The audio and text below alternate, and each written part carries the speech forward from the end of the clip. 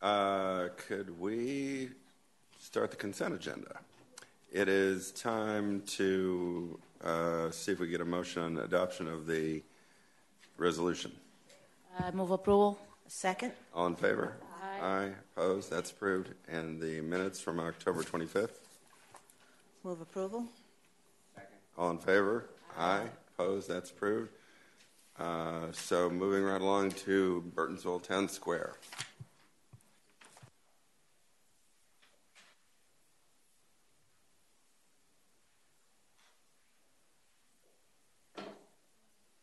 Good morning, everyone. My name is Angelica Gonzalez, and the item before you is a site plan application number 8, 2018-0200 for the Burtonsville Town Square Center Pad. With this application, staff is recommending approval with conditions for a 2,250 square foot restaurant with a drive-through. The subject property is located about 600 feet from the intersection of Old Columbia Pike, Sandy Spring Road, and Columbia Pike. It is located within the Burtonsville Town Square Shopping Center, which is 27.21 acres. It is also located approximately 500 feet east of the Burtonsville Elementary School and about half a mile from the 29. The subject property is zoned CRT 1.5, C1.0, R1.25, H70, and surrounded by uses in the same zone.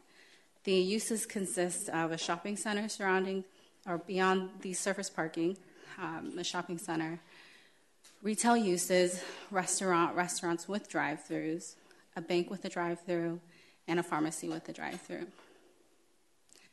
The subject property is approximately 0.72 acres, and it's accessed by Old Columbia Pike, MD 198 to the east, and Old Columbia Pike along the south, and it's connected with drive aisles that are internal to the subject or to the site. With this proposal, a 2,250 square foot restaurant is proposed, which is located here. The drive-through is accessed from this section of the subject property and wraps around the rear of the building and along the west side of the building. With this proposal, 16.3% of public open space is provided, and with this open space, it is 6.3% above the required amount under the zoning ordinance. You see that on-site public open space is provided here, highlighted in dark blue, and off-site public open space highlighted in orange. And some of those features are within that open space is highlighted in the images above. This application also meets Article 2 of the Forest Conservation Law. In 2014, an amended final forest conservation plan was approved. This plan will be revised to include this application, which doesn't alter the forestation requirements. And therefore, the final forest conservation plan amendment is not needed. With this application, access, circulation, and parking includes sidewalks along the eastern side of the building, which is labeled number 1 here and here. Pedestrian pathways identified here, here, and here, labeled number 2. Crosswalks identified as number 3 here, in this area, as well as the exit area of the drive-through. Vehicular parking on the site is adequate. There is 10 spaces along the eastern side of the building, and this is intended for the restaurant visitors. In the western side, there is 12 parking spaces, and these spaces are intended for the shopping center overall. And so with that, the proposal provides in excess of 9 parking spaces above the minimum that's required. The application also provides adequate bike parking spaces where number 5 is identified here, and that's where the short-term bicycle parking space will be located.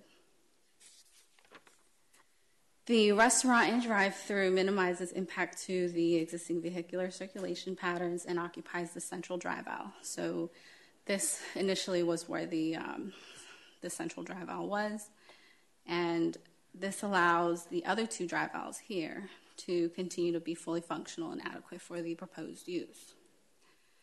The queuing area consists of a single lane drive-through which accommodates 7 vehicles, which is 2 above the required amount, as well as screening provided along the western side here to screen that queuing area that you see here.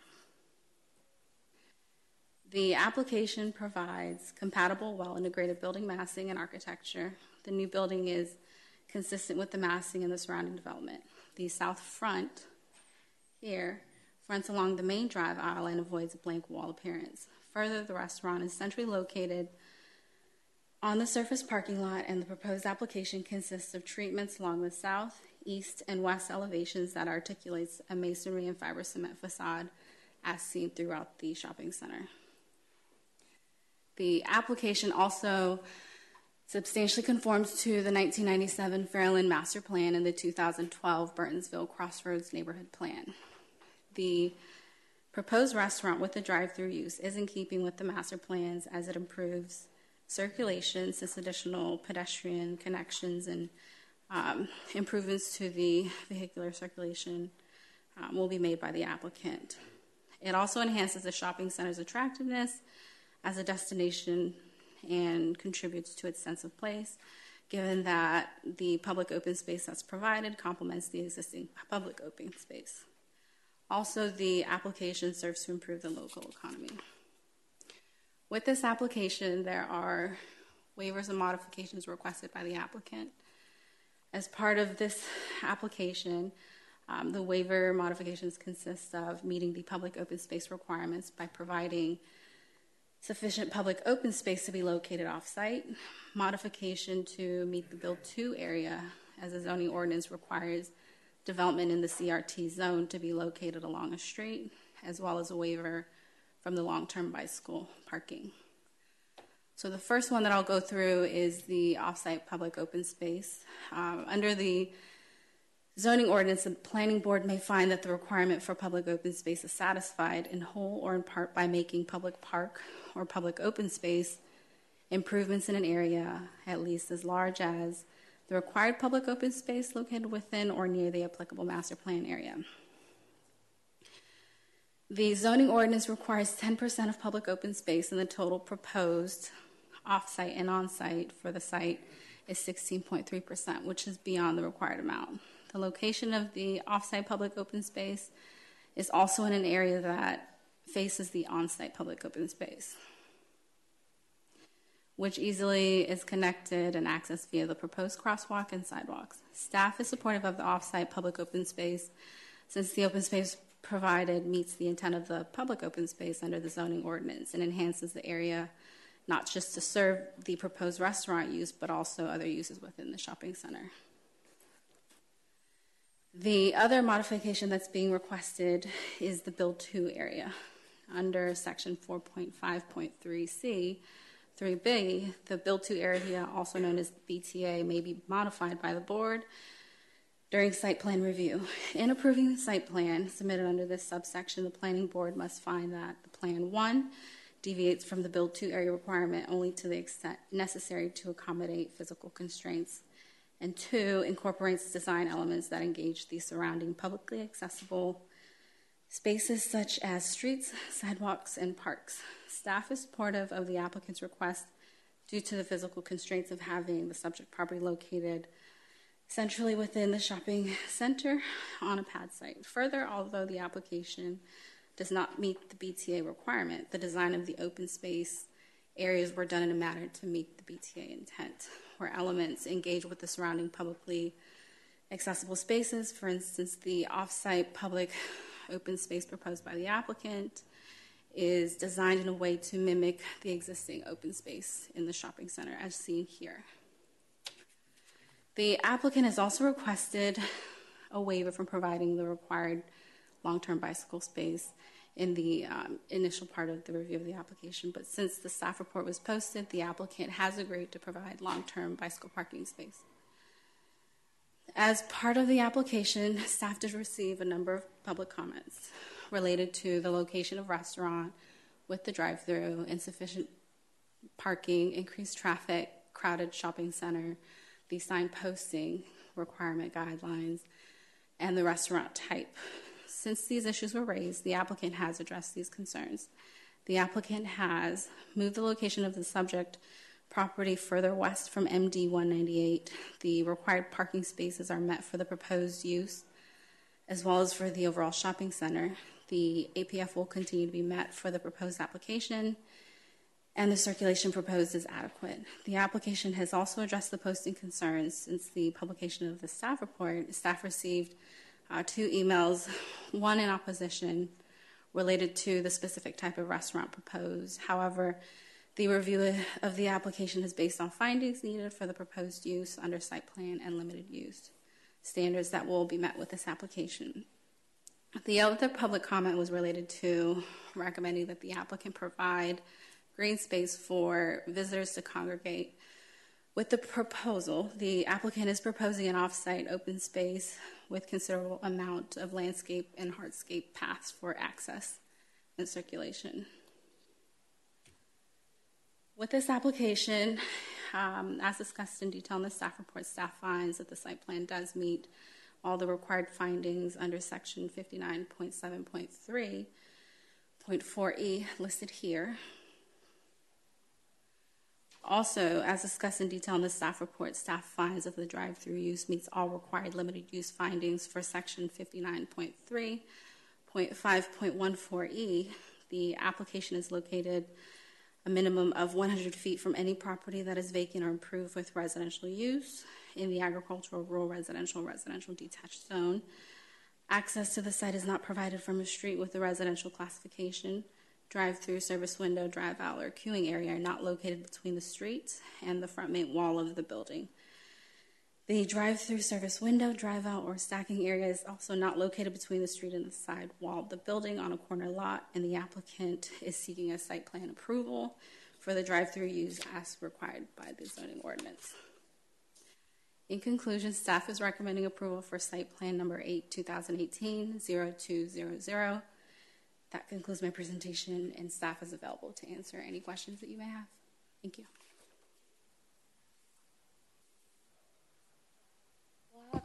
Are you guys? I can go after they finish if you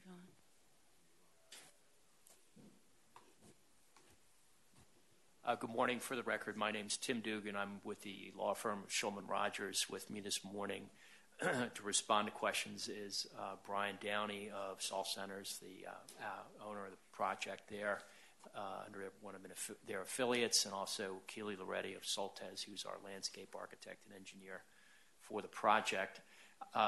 We agree to all the conditions of approval that the staff has recommended, including the reference to the long-term parking space for bicycles.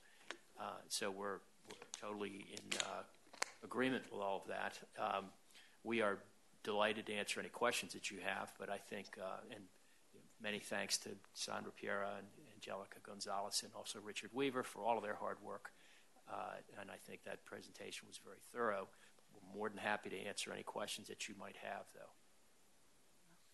Do we have an analysis of, as we have done in other areas, of how much green space versus concrete and gray areas do we have in this neighborhood? Because my impression is that it's very gray, and I love the off-site open space. Can you pull it up again, please?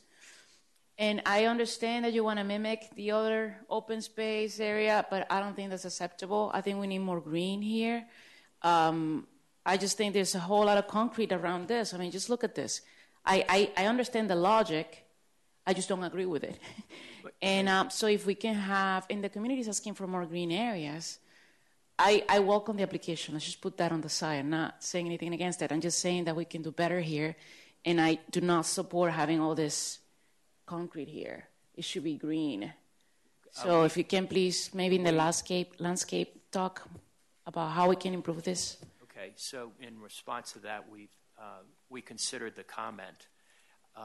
The proposed design of the off-site piece there is, one is it augments the interrelation of the new restaurant, the other restaurants and stores in the area. Yeah, there. I get that.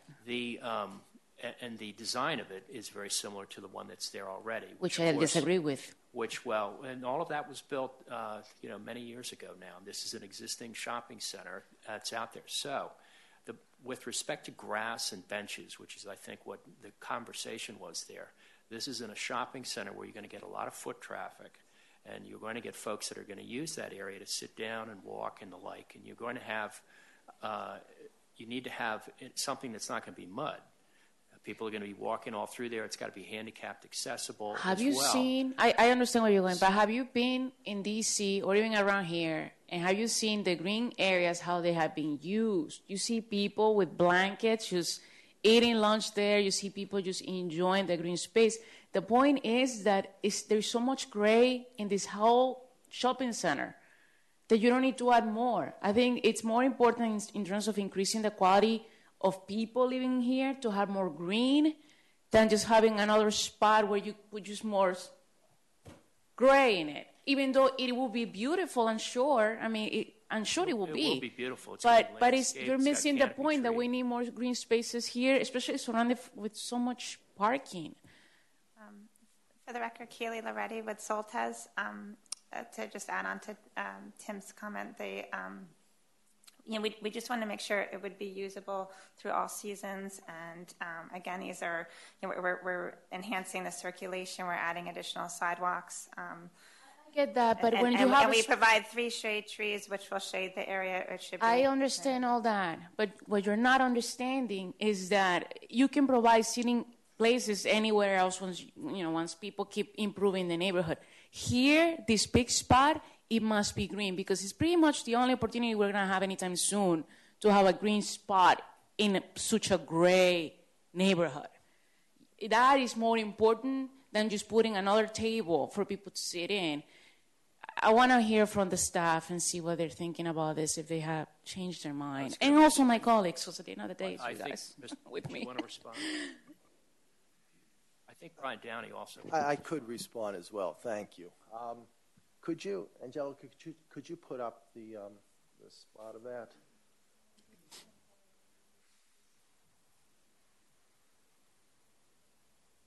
The one that's got the landscaping plan. Let's see the one.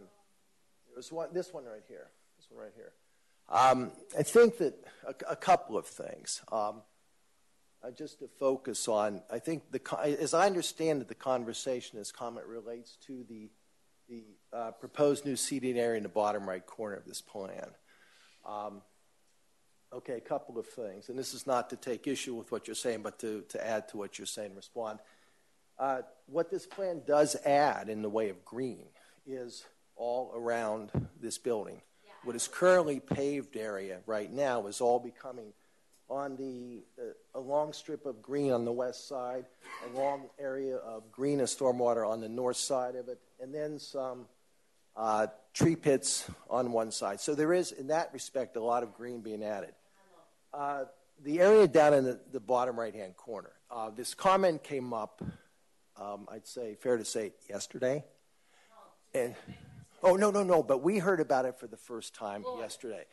And so it wasn't anything that we've really thought about. Now, from a practical standpoint, functional standpoint, what we think we have done there works quite well. If we feel there's a need to add a little more green to it, sure, it's not really. There is, I'm telling you, I'm not asking you, I'm telling you, there is a need. Just look at that whole picture. Question.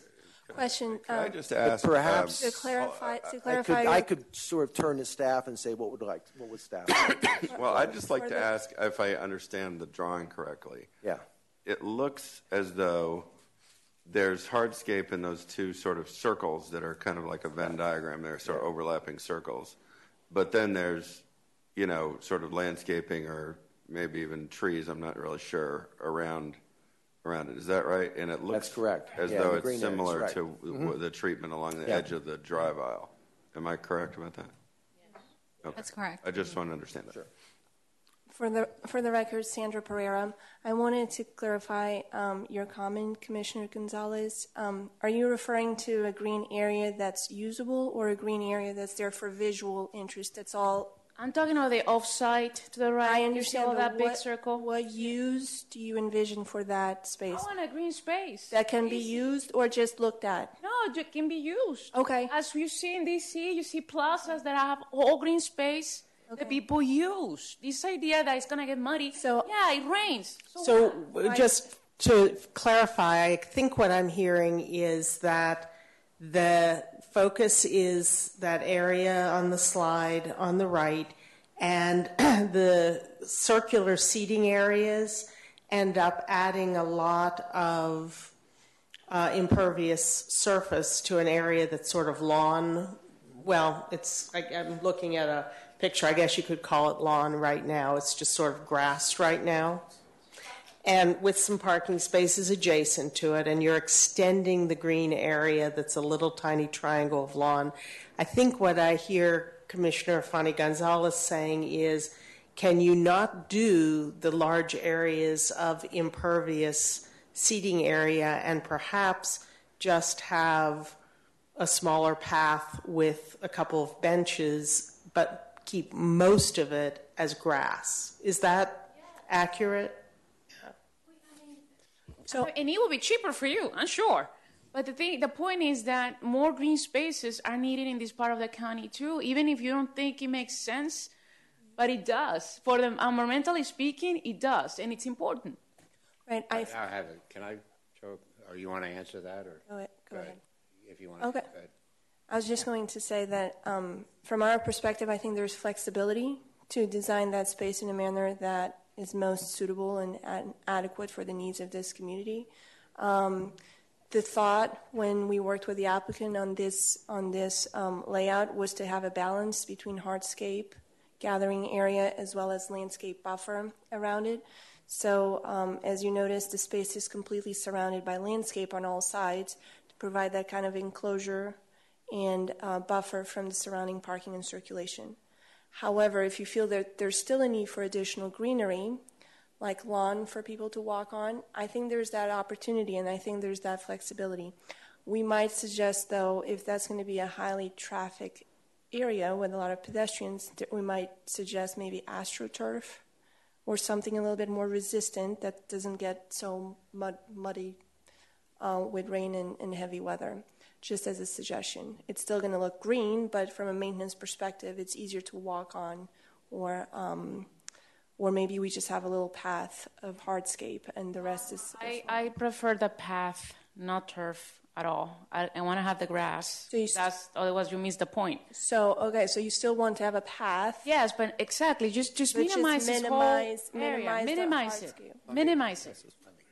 Let me make a few comments. I just think this is a great area, and I think it's personally missing its potential to be kind of a small urban village. I don't know who the owner of the property is, but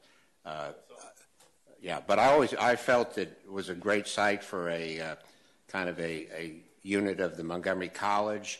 If you look at the northwest corner, there's a conservation for tree preservation, there's some open areas, there's stormwater management, there's a school there. So in a way, there's a lot of green areas around it.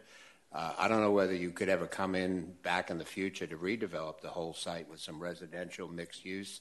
We do placemaking. This is not on the scale of Pike and Rose, but I always thought there was a great potential for this site.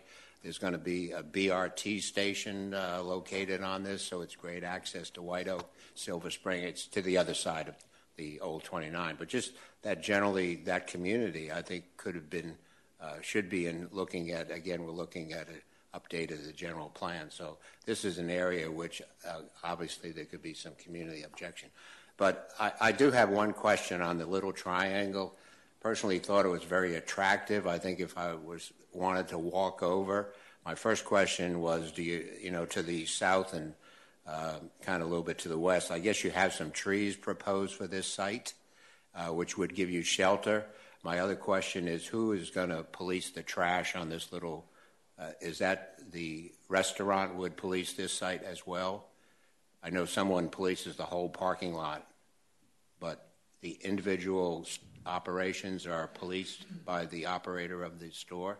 That area would be policed by the shopping center management. as opposed to who polices the site of the restaurant? The restaurants do. They're Well, perimeters, I would yes. just suggestion that person Perimeters. policing that Yeah. for trash can't, food remains, walk over to this site and police it. I don't know what the schedule of the full site is. Sure. But again, if the suggestion is to just put grass there, it's the kind of a savings to what you're proposing. I thought the benches sitting there, I think, would be attractive at this point in time. We can have the bench. I'm not saying delete the bench. I'm saying we want an active area that has more green space. I'm not saying I have a suggestion. that's different, which I think we had already a great suggestion, greasing the concrete, putting a path, and adding the tables. That's it. Or perhaps, benches.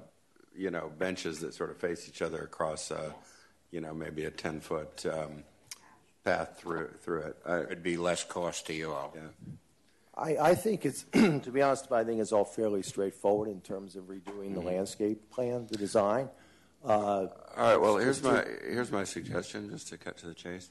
Yeah. Maybe we could write a condition that says that that this area will be designed in such a way as to minimize the hardscape, but still to provide usable seating that will withstand, seasonal variations in weather and heavy usage. Mud. So you're not going to make a mud pit, but you're going to try to tighten up the hardscape so it's A still final allowed. landscape plan to be approved by staff. Yes, that's what I was getting at, rather than try to design it from the dais. Honestly, I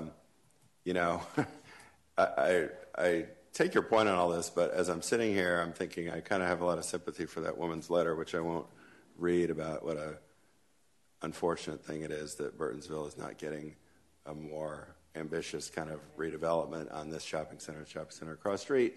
And not to give you a hard time about it, but really it sort of, as I'm sitting here listening to you, I'm thinking, well, okay, but it sort of feels to me a little bit like rearranging the deck chairs. And, we'll all look forward to the day when property owners conclude that there's a market for something that's more I don't disagree with any of that at all. I'm just speaking from what I see right now in front of me. No, I understand, and I don't disagree with what you're saying. I'm just explaining why I'm having a hard time getting it quite as worked up about it, because it feels to me like, well, it's better than the average fast food restaurant on a pad site in the middle of a big parking lot, but that's not a very high bar. So.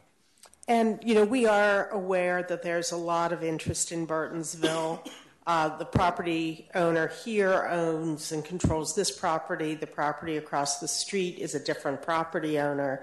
And, we've been thinking about and doing some investigation into doing, perhaps some placemaking similar to what we did at Randolph Hills. Perhaps even doing a ULI technical advisory panel. We've had some ideas about what might be needed to spur bigger moves, which I hear everyone would be interested in seeing. But again, today we have one small incremental change, which I think is going to make things a little tiny bit better. But everyone is anxious for the big moves, and we understand that. Yeah, I ran into Vince Burke yesterday at an event downtown, and he was very excited to tell me all about how you guys are going to come in with an application on that property on Wisconsin Avenue in Bethesda, and how it's going to be fantastic. And I think that's great, but I'll be so much more excited when I run into Vince Burke or you on the street and you tell me about how you've got a great new plan for something more sweeping in Burtonsville. Yeah. And Glenmont. And well, that's not their problem, but this one is yours, literally and figuratively, your problem to solve. Okay, so with that suggestion, I'll make a resolution that you approve as recommended by staff, but the staff will take a look at this particular seating area and work with the developer and the attorneys on that. Second. All in favor? Aye. Aye. Opposed? That's approved. Thank you.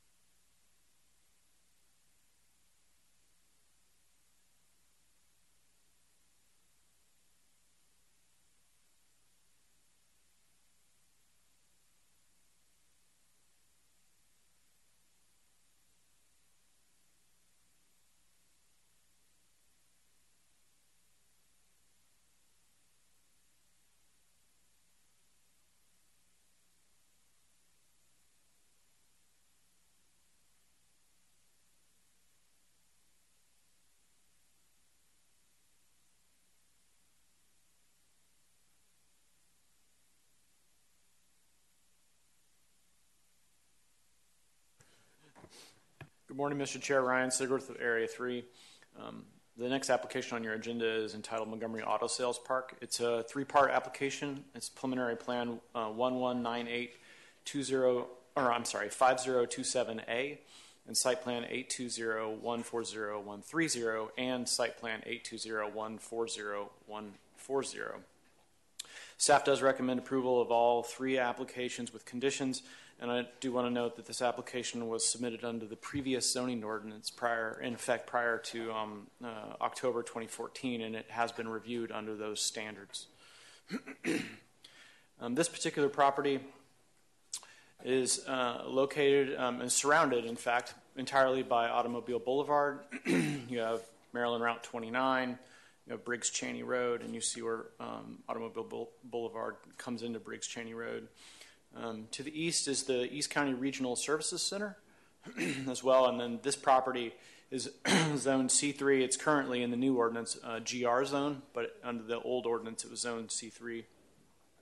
It's Regional Service Center and BRT stop. Regional Service Center, BRT, and then if you recall, I came to the board a while back with a senior housing multifamily facility, which would be located roughly in this spot. Obviously, the GIS doesn't have the building there yet. This property is surrounded entirely by other automobile dealerships. This is an aerial of the photo. It's currently platted. The lot 17 and lot 18 exist today. Again, you see Route 29. The East County Regional Services Center is just off the aerial here, and all the other surrounding car dealerships. As I mentioned, it was zone C3 under the old ordinance, and it's currently a GR zone. It's just over 8 acres in size, and the existing use is an automobile dealership on lot 17, and lot 18 has it's basically a gravel storage lot to support the auto dealership that's on that property now.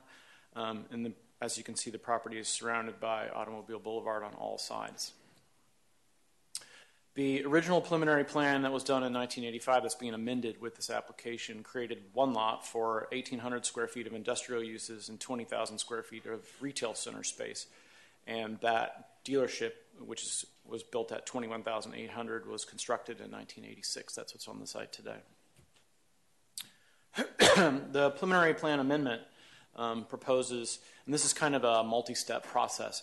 So the applicant is proposing an amendment to put a future dealership on lot 18 that's not proposed by the site plan currently. So one of the site plans is really an interim use, and then a site plan amendment will come in down the road years from now to put a second dealership. But the applicant is setting the stage, so to speak, with the preliminary plan to approve 155,000 square feet of automobile sales and services on lot 17 and 18. And it establishes an adequate public facilities finding to put those two dealerships on the site, although one of the site plans is really just an interim use for a parking lot. This is the preliminary plan that shows the dealership.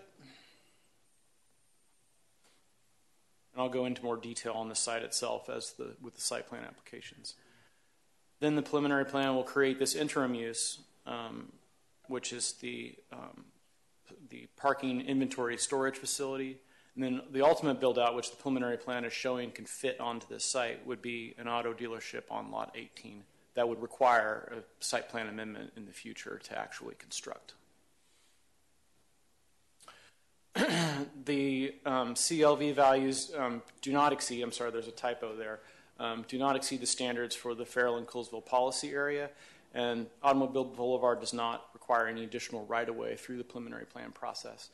The traffic analysis meets the LATR guidelines, and the property is currently served and will be served by public sewer and water. The applicant is requesting an extension of the APF validity period out to 10 years, which is allowed by the zoning ordinance. It sets benchmarks to construct the entire property in 3 phases that I mentioned with the two car dealerships. In the first 60 months, they'll construct the dealership. The dealership also includes a 6-story structured parking facility that is basically a storeroom for car inventory. It's not a structured parking facility for customers. So the storage facility, parking lot, however you want to call it, on lot 18 is basically the inventory room for the dealership today.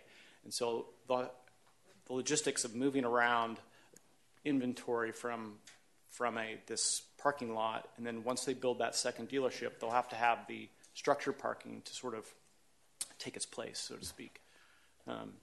So the increase in total validity allows the applicant to sort of better handle the logistics of keeping the dealership open and handling that inventory as they develop the site. The preliminary plan does conform with the Fairland Master Plan. The public facilities are adequate and it complies with all the requirements of the subdivision regulations, as well as forest conservation, and it meets all the requirements for the zone. Moving on to the site plan, so this is for lot 17. This would be the ultimate build out. On lot 17, the site plan proposes an 85,000 square foot automobile sales and service facility on 4.78 acres, which is only confined to lot 17. And it includes a 6-story structured parking facility, and that's shown in the rendering here. So if you're looking to tie this to the rendered site plan, this is the structured parking facility. Here's the showroom. Here's the showroom.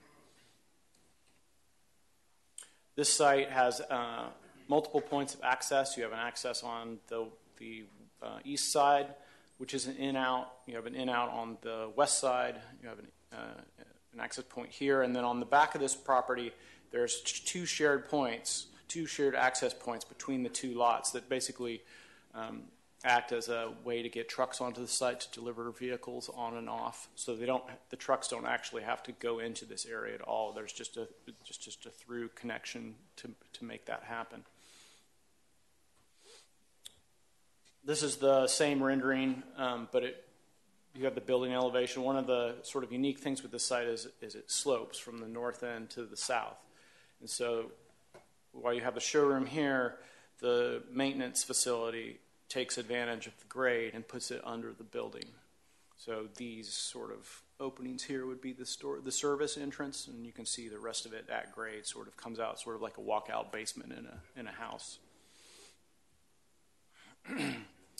The green space requirement that's in the old zoning ordinance was requirement is 10%, and the applicant is providing a 27% green space on this site. There's a sort of an entry point at the front of it where there'll be a podium for cars.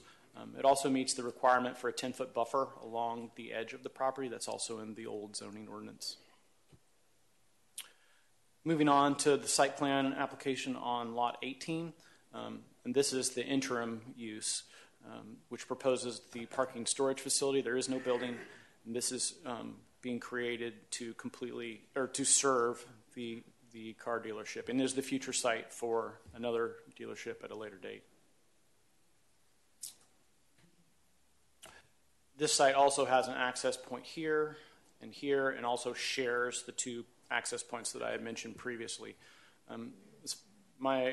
As far as I understand it, this site is not actually a parking area and isn't publicly accessible. This is entirely the storage of inventory for the dealership. Just like the previous site plan, this one exceeds the 10% green area requirement in the previous zoning ordinance with 22%, and it also meets the 10-foot buffer requirement on the edge of the property. Both site plan applications meet all the required findings for approval of a site plan in the previous zoning ordinance in effect at the time this application was submitted. And with that, staff recommends approval of all the preliminary plan amendment and the two site plans with the conditions enumerated in the staff report. With that, I'd be happy to answer any questions. I didn't have a graphic through the presentation that shows sort of the complete site in terms of a rendering, so that graphic shows you how it all sort of fits together. Any issues on stormwater management? There's ponds between this general area and the ICC. I'm unaware of any in the Department of Permitting Services. There's no technically change in the imperviousness? No, the impervious levels are very similar to what's on the site today, and the Department of Permitting Services did issue an approval letter for a concept. I did have a couple of questions, and it has to do with, I'm glad to see the entrance and egress between lot 17 and 18 currently, anyone who uses any of those dealerships literally makes the perimeter. My question really has to do with, and looking at this, I know it's for illustrative purposes only, but are there any plans to put any type of signalization or some type of lighting so that individuals who are traveling on Automobile Boulevard, and I'll use an example, if you were to enter Automobile Boulevard and you were heading toward what used to be called Herb Gordon, the Volvo dealership, and you're in the left lane, a truck that is about to execute a left turn along this new road, driver may not see them until it's too late. So what are you proposing so that they do see the truck, not at the last minute? Do you understand what I'm getting at? You mean to exit or exactly. Head in, head out? Exactly. Exactly. Exactly. It is a narrow entrance, Mm-hmm. an exit point. Oh, I'm sorry. Nancy Regland, counsel for the applicant. It is a very narrow exit. It is only one direction, in and out. So the truck is going to have to wait before it can turn out onto Automobile Boulevard. We haven't gone any further to do any additional flashing lights or anything at this point. Okay. Yeah, we do. As you move forward, just think about it, and the same would be at the other end. If you were leaving, again, Herb Gordon and making the loop back up Automobile Boulevard, we see it today. Vehicles coming around, they think they're good, and as they come around, there's a truck unloading or a truck that's about to make a turn and pull in. My other question is more out of curiosity. Lot 18 currently and part of Lot 17 currently is being used by a car rental company. I won't mention the name, but you all know who's there. Are they going away, or is the plan to move them to the perimeter or off-site?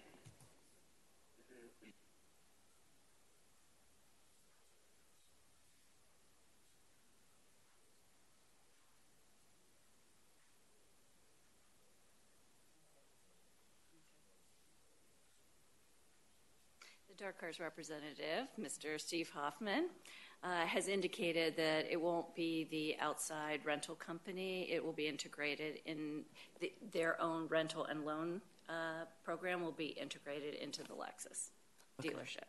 Okay, and that third party is used by the other dealerships as an option, so that's completely going away. And I know also people in the community sometimes use that car rental. Yeah, you can actually answer the question that there's no. Hi, good morning. Good morning. My name is Steve Hoffman, and I represent and I'm employed by the Dark Cars Automotive Group. At this point, where we are in timing on the project, we have not had any discussions with that rental car company as to where they may fit at this project. Originally, they were housed in the auto park off of Cherry Hill Road, where we currently reside. Building a Lexus store here at this site, we are going to handle our own customers internally. Whether or not we can find a place for that rental car company at the site is yet undetermined. The other thing you also mentioned is most of the automobile dealerships have the trucks loading and unloading on Automobile Boulevard. We are providing enough space on the lot between 17 and 18 that we're going to alleviate that by allowing the trucks to come off of Automobile Boulevard, load and unload on our property to alleviate any kind of problems that drivers would have maneuvering around or having line of sight around any of the car carriers. I think it's great to take the unloading and the loading and unloading off of Automobile Boulevard. I'm still concerned about the third party. That doesn't impact your application, but that car rental company is used by the community. There are people who walk over and use it, so we just want to keep that in mind. If they're removed, that we let people know that they're going away. We'll take those comments into Okay, consideration as they move forward with their business plan for the location. Just out of curiosity, do you and the other dealers offer courtesy shuttle service And the reason I say that, I guess it takes a while, but in 2020 we have this BRT stop where we'll have express buses that take people to Silver Spring and the metro. So I don't know, do you offer that type of service or shuttle people? Or We do offer a shuttle service. and it tends to take people where?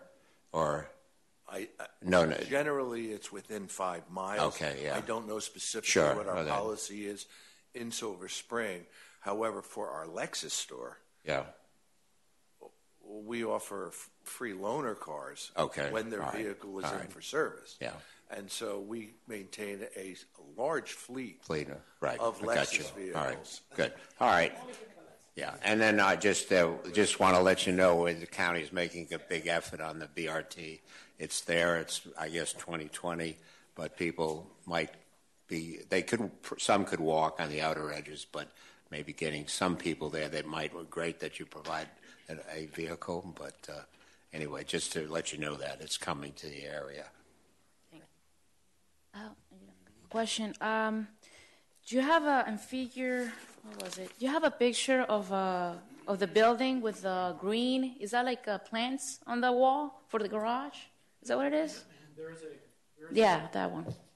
Sorry, I didn't have my mic on. There's a green roof proposed to be put in a portion of this building. But all that green on the side of the wall. Green screen on the. Oh, I'm sorry. Real on plants. The garage. You know what? I gotta say, I've been spending a lot of time in Florida for the past few weeks for work, and I see the garages and they're beautiful with the green screens, but the weather is very, very different from here. So when I see them here, and you can tell that, I mean, to maintain them, it just doesn't look attractive during the wintertime. So what's the thought about this? How do you expect to keep this up? You know, to make sure that it's actually, because it looks great right now, but I don't know if it's going to look great in February or, March. Then the purpose is gone. And I'm a tree hugger, and I embrace it. And I'm just saying that here in this area, because of the weather, it just makes no sense to me. You too? Identify yourself. Hello, I'm Andy Schiefer. I'm the architect. I won't be able to speak to the type of plant material. I'll defer to the landscape architect. But the premise for this was we realized it wasn't initially recommended by staff, but the Lexus corporate image and what they are pushing to their dealers is to present a green image, a more green environment. So this was a design feature meant to identify Lexus in a positive direction. But do the weather is like this? I mean, because it's just... I'm going to defer to the landscape architect. I know it is a common feature. Maintenance on anything is always an issue. Getting the proper plant materials is definitely required. We would hope that it would be presented and maintained. Keely, do you want to extend that? Keely Loretti with Soltez. We've actually proposed green screen several times within Montgomery County, and as far as I know, I haven't heard of any maintenance complaints. That it works. I mean, sometimes people see it and they don't complain. The image there was to kind of frame the cars as well, and also provide a green image for the more traveled side of Automobile Boulevard. I know Lexus will keep things impeccably maintained, so we will take your consideration. I looked at a bunch of these when we were looking at that Oarsman Honda issue with the Crepla Crescent Trail in Bethesda, and I think the typical problem is that when you have it like on a public garage, sometimes the maintenance is not great, and so it starts looking a little bit overgrown or kind of ragged around the edges. But I think when you have it like one property owner, their incentive is going to be, especially if you're like they're talking about Lexus, you're going to want to keep it cleaned up. And I did not, I mean, what you're saying about, in the winter, I'm not a plant biologist, but I think that there are some types of vegetation that are not going to look brown and sort of. I want to make sure that you take note on that, and whenever this is approved, that you're gonna know which plan, and you're gonna have basis on research to know that this is the right plan. I know Lexus, but I don't work for Lexus, so I'm not gonna depend on Lexus. I'm looking at this right now. Are there any Lexus dealerships in climates that are northern of here where they've actually used the green screening? I think that would be helpful to check into. As far as we know, no. This is Lexus's new brand, and this is one of the first ones on the East Coast that they're using this entire new branding on. So this will be the first. Yeah, I did want to mention that the renderings are actually two different renderings. So the one that's on the screen now kind of shows off the building. The one at the introduction, this doesn't answer the green screening question, but the one at the introduction adds the trees into the mix from the landscaping plan. That doesn't show off the building as well, obviously, but provides a more realistic look at what the street view would be. So I just want to make it clear that the two renderings were actually different, and that one is the more realistic one. So is the concern that if the green screen doesn't work, there should be some other kind of screening? Yes. So why don't we add a condition that says we'll investigate the green screen a little more during they have to do certified site plan. And if we feel, because it is west facing, which isn't a great orientation for this type of green screen, but let us investigate it with the plant types and so forth. And if staff feels the green screen has a low chance of working, that we can talk to the applicant about some other kind of decorative screening that might happen on the building. Yeah, would the board, in lieu of the green screening, would the board some sort of a metal architectural embellishment? Is that what I'm hearing from you, and correct me if I'm wrong, is that they want to have this environmental presence and make it and all about it. So I think it also comes from you that you guys are going to present other options if this one doesn't work, and you will agree, right? Correct. I think what Ms. Wright says as a condition is probably accurate. We could do a little bit more work between now and certified site plan and come back with an alternate if we're not comfortable giving your comments on whether the green screen can be maintained. Our parks people might have some assessment of what works and not works. If we're getting into this as a environmental issue on our buildings, I think we could maybe check with some of our park people as well. Okay. What but might we work. Would be happy with that condition. Yeah. Anything else? I'll make a motion to approve as recommended by staff with a future evaluation of what the green screen might be.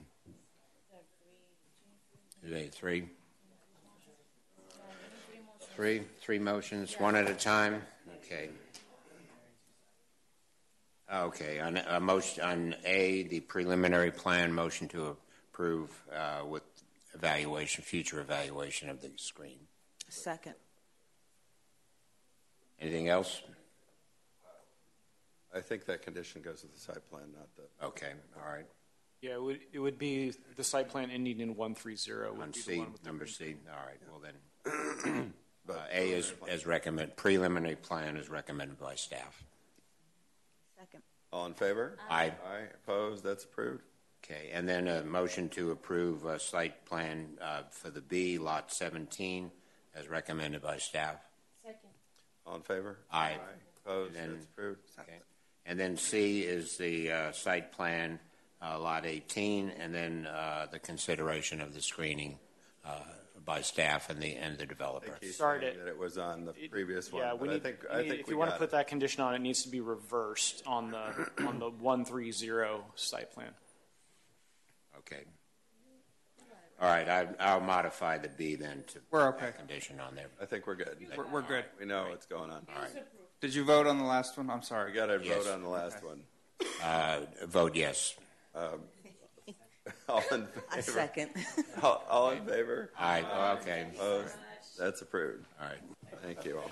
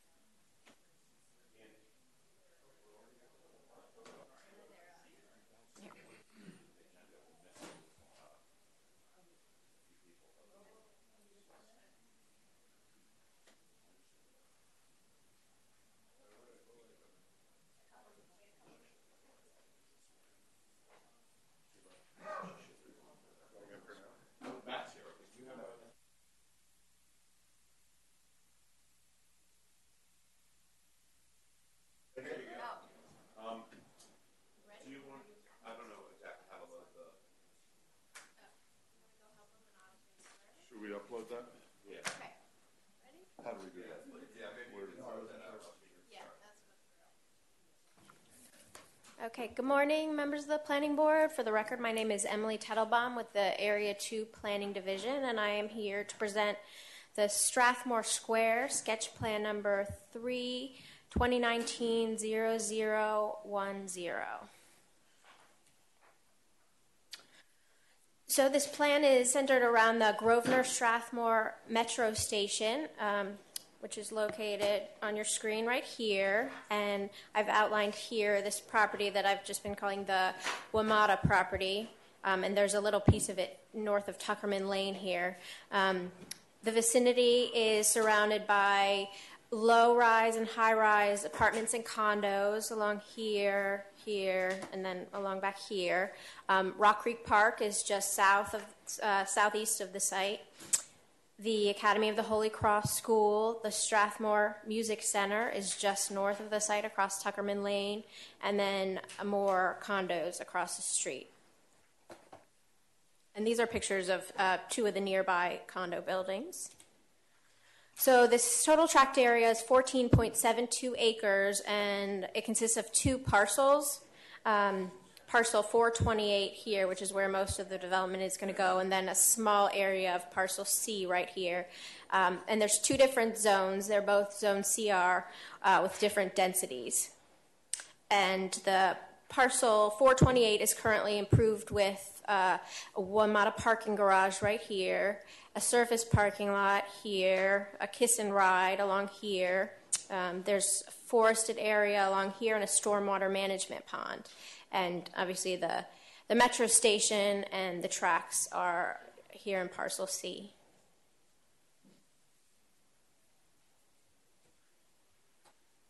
So the proposal is for 1,905,219 total square feet of development on this property. And once the property is subdivided, the red outline here shows the limits of the property.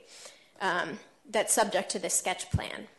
So most of the density will be residential with up to 2,008 dwelling units. And the applicant is proposing 15% of the units as MPDUs. And then they're also proposing up to 317,537 square feet of commercial uses. In particular, a hotel or an office that may or may not have residential included in this building right here, Building 6. The rest would be primarily residential here with some ground floor retail along a 1.2 acre park that would be located here. So there would be retail along here, and the remainder of the buildings would be residential, potentially with some community space, classrooms, possibly associated with the Strathmore Music Hall. So this is a massing and height diagram of the proposal. So there are two proposed signature buildings. Building 5 here would be up to 300 feet tall, and then either building 6 here, which would be the hotel or commercial residential building, or 4. So they would like the option to, based on market conditions, to have flexibility for the heights of one of these two buildings. It is consistent with the master plan recommendation. Then the buildings step down here as the property approaches Tuckerman Lane, and these buildings in particular were of particular concern during the master plan process, and so we've made sure that these are consistent with the height diagram in the master plan, which is shown right here. So this is all part of a transition zone. So the building right here across from the, I think these are the Strathmore condos, right here, I might have the name wrong, which are about 4 stories. Directly across the street from those will be 4-story buildings right here that will likely have ground floor entrances to maintain the kind of scale of the development. And then the building will step back up to 100 feet along a private street, which we'll look more closely at in a second. So we've conditioned that the heights of these buildings be consistent with the master plan, because we think that's very important for maintaining compatibility. And then these buildings also transition down from the 300 feet to lower heights along Tuckerman. There's also a 60-foot transition zone here before the building heights increase in close proximity to these condos across the street. So this shows you a little more about the proposed open spaces. So as I mentioned, the key open space is here, the 1.2 acre Central Park, and this shows some of the concept images for what that might look like with plantings, lawn, activated commercial spaces. Then this diagram shows the Arts Walk that already exists along here, but the applicant is proposing to enhance it. So these are the existing art features there. And then there is a passive recreation area and dog park proposed along here, which will incorporate stormwater management features. And we do want to make sure that the stormwater isn't taking over that whole space, but we've already talked to the applicant about that. And then there's also a stairway proposed to connect Tuckerman with this private street at one of two locations. So there's possibly one here or here, and the plan is for those to be planted up in interesting paving, bold patterns, so that will also serve as one of their open spaces. So these show the proposed circulation pattern. So on the left here, we have the vehicular circulation. So most of the buildings will have access from Tuckerman Lane along here. Buildings 4 will have access from this private road, which is along here. And Building 5 will also have access from the private street. So this private street here will connect Tuckerman Lane via the entrance to the WMATA garage that will be opened up here, and then it'll connect with the exit that will be used also by the buses and park and ride vehicles. So the bus loop is remaining basically unchanged here. The Kiss and Ride is changing its configuration, and it will use this as the exit to connect with the private road here. And then on the left here, you see the pedestrian in blue and the bicycle in pink circulation. So there's a bike path proposed along Tuckerman here, and then pedestrian circulation throughout the project. That will improve connections, especially between the surrounding apartment and condo buildings and the metro station. So I mentioned the private road, which is right here, that serves as a key kind of central feature of this project.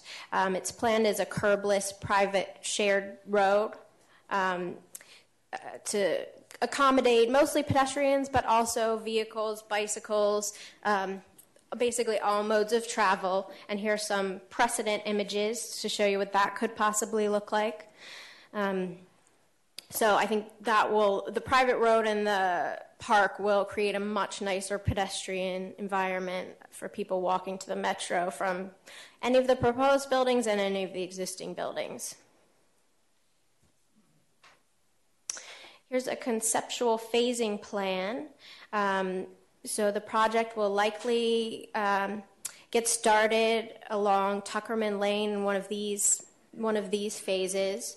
The applicant has asked for an extended validity period for the sketch plan. It's usually valid for 3 years, but they've asked for a 7-year validity. And given the complexity and scale of this project, we think that that's justified to give them a longer validity period for the sketch plan, considering the length of time it will take to get this project up and ready. So the first phase before they get started with any building will be to expand the existing WMATA garage that's consistent with the mandatory referral that I think you all reviewed last month or the month before. So that's actually the first stage before any other building happens.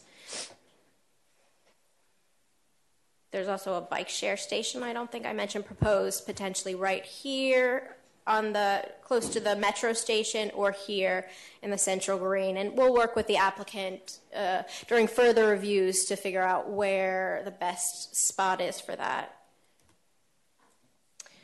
So the the public benefits proposed as part of this project are in the following categories: major public facility, transit proximity, connectivity and mobility, diversity of uses and activities, quality of building and site design, and protection enhancement of the natural environment. And you all have more information about that in your staff reports. We have received quite a bit of correspondence. We received an email with concerns about the proposed hotel based on discussions during the master plan. But at this stage, the proposals, all the proposed commercial and residential uses are entirely consistent with the zone, the CR zone, and the master plan. We also received an email concerned about school overcrowding in the WJ cluster, and that's something we'll look closely at during the preliminary plan, which will probably be the next stage of this development process. There were over 20 letters of support included with the report, and since the report is posted, we've also received a number of additional letters, including letters from Metro and from Friends of White Flint.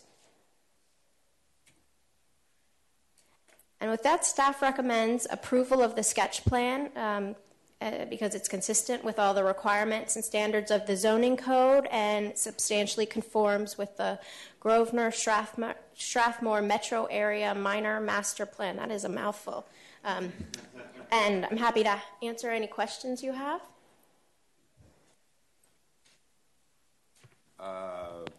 Maybe we could hold those until we hear from these folks, and there's a bunch of speakers. Mr. Robbins, do you want to say anything before we hear from the other people who are signed up? Or Roland? Yeah, great. Thank you. Thank you. Well, thank you very much, Chairman and members of the board. Andy Altman from Five Squares Development. We're the developer of this site. And we're very excited to be here today before you. We'll be very brief because the report was very thorough, and so I don't want to repeat a lot of that, so we'll just hit on a few highlights. But I'm here at the table today with Matt Bell from Perkins Eastman Architects, who's been the master planner on this from the start. Steve Robbins, who you know, who's our council representing us, and Silke Knuppel from VICA, who actually does all the work, and is a civil engineer and a tremendous land planner, and really does do. We've done a little bit of the work. We've done a little bit. So I would just make a couple of points that I think big picture from when we started is we, as you know, believe this can be a tremendous transit-oriented development community. When we came before you, testified at the minor master plan. Oh. We're trying to get your picture up there. Okay. Yeah, we'll go to say. Thank you. So we, Gary. You know, we came before you in the minor master plan amendment when you were hearing that and talked about our passion for building a transit-oriented development community here. And we have in the staff report, there is a very long run-on sentence that we gave them, which is our fault of talking about a mouthful, but our vision to try to capture all of this was an exemplary, transit-oriented, walkable, and dynamic community that will be well integrated, well connected through streets, blocks, open spaces to surrounding neighborhoods, integrating the arts, residences, affordable housing, beautiful open spaces, vibrant places with neighborhood amenities. It tries to capture a lot, but the idea of this is not only do we believe that we are leveraging this opportunity, one of the last metro stations on the Red Line and in Montgomery County, to create smart growth and sustainable development, putting density and needed housing where it should be located that can protect outer areas and put it on transit, really leveraging that infrastructure, but really creating community here, that it is more than just residences. It's about inclusion. We had a lot of discussion we hear from the minor master plan about the MPDUs, and we've committed to the 15% MPDUs. The board took the lead on that with the council when we came forward. So we're very excited about how that creates a very inclusive community. The open spaces are very important at the center of this community, the connectivity of the surrounding neighborhoods so that this site doesn't feel like an island unto itself. And I'll point this out in a moment, as will Matt. And really our connection with the arts. As I said early on when we met with Gwen and all the team, they said, what can make this special? And you'll hear from Strathmore today, but the partnership with Strathmore, this is the front door of the Strathmore Music Center. So the arts, open space, inclusion, a real transit-oriented development community. Something that's been very important throughout has been, we've moved through this process. As you can see, we started in 2013 when WMATA selected us, so it's been a long road. And we've been step by step moving this through from what initially was a site that only could have 500 some units to today, what was approved by the minor master plan and what today is consistent with that minor master plan, what could be 2,000 units to create a real transit-oriented development community. So we've been at this diligently now for almost 5 years, moving step by step to create this opportunity.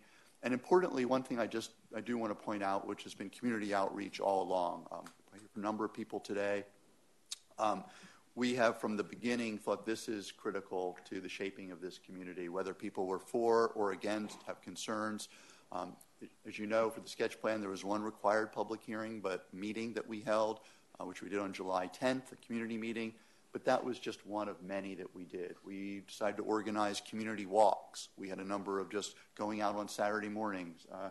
Here's some photos of the walks we did with 5, 10, 20, 30 neighbors so that we could just walk and hear their concerns. We walked Tuckerman.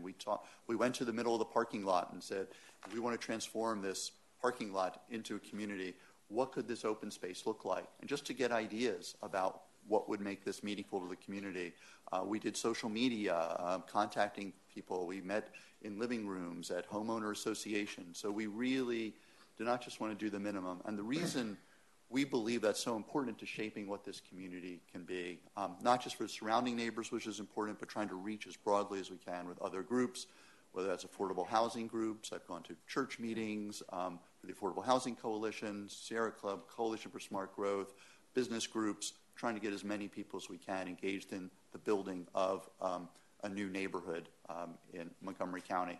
And, out of that, just as you know, this idea of the pop-ups that we did, which we talked about before when we testified, came out of that process.